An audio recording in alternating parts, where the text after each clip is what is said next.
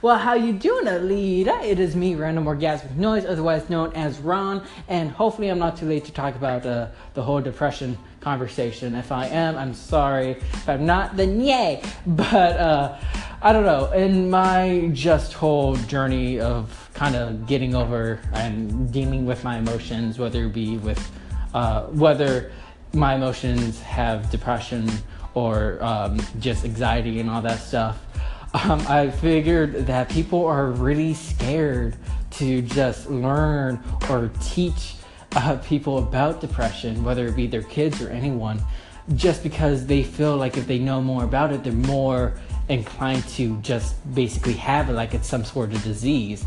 And my thing is, if we normalize it, if we teach more about it, then I don't know, people will understand it more. People will know it's not a taboo subject and it's not a fear to be afraid of. Ron, yes, I completely agree with you. And I think the reason why, this is my belief, just in my experience as a coach, but I think the reason why people struggle talking about depression is because if we discuss why it's really happening, then it forces other people to face the things that they're hiding from. And what I mean by that is, if you've ever met with somebody who's like a naysayer, right? You've got a goal and there's something that you want to achieve in life, and you decide that you're going to step forward into it and become it. And somebody is out there trying to tell you, hey, don't do that. You might fall, you might fail, you might struggle, you might have a really hard time.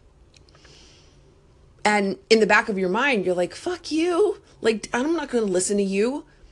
But something inside of you is like, man, should I really listen? I mean, what if I do fail? And people don't realize that their own insecurities are constantly projecting out into the words that they share with others, the things that they teach their kids. And so unfortunately, when we don't talk about depression, or we talk about it as though it's a disease, we completely negate the opportunity for us to really dig deep into it as a gift and find a way to understand why we experience it as humans. It's dis-ease of the mind, not a dis-ease as we have grown to understand from the medical profession. It's a dis-ease, a lack of ease in the mind and the heart. And something is missing. Something is seriously, seriously missing. But people don't want to talk about that stuff, because if they do, then they have to admit that they're not living up to their full potential. They have to admit that, that they're responsible for their problems too. And it's much easier for people to point the finger and blame and say, it's your fault that I'm depressed.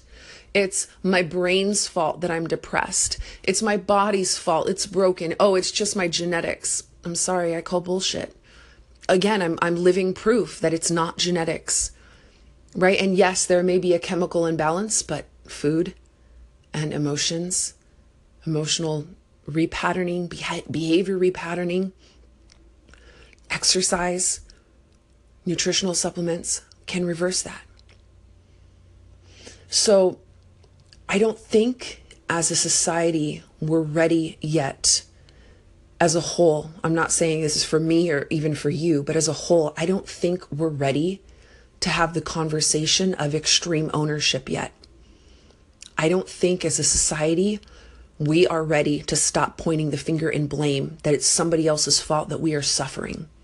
Because when we do, and when that happens, the conversation about depression, about the real cause of depression, will happen.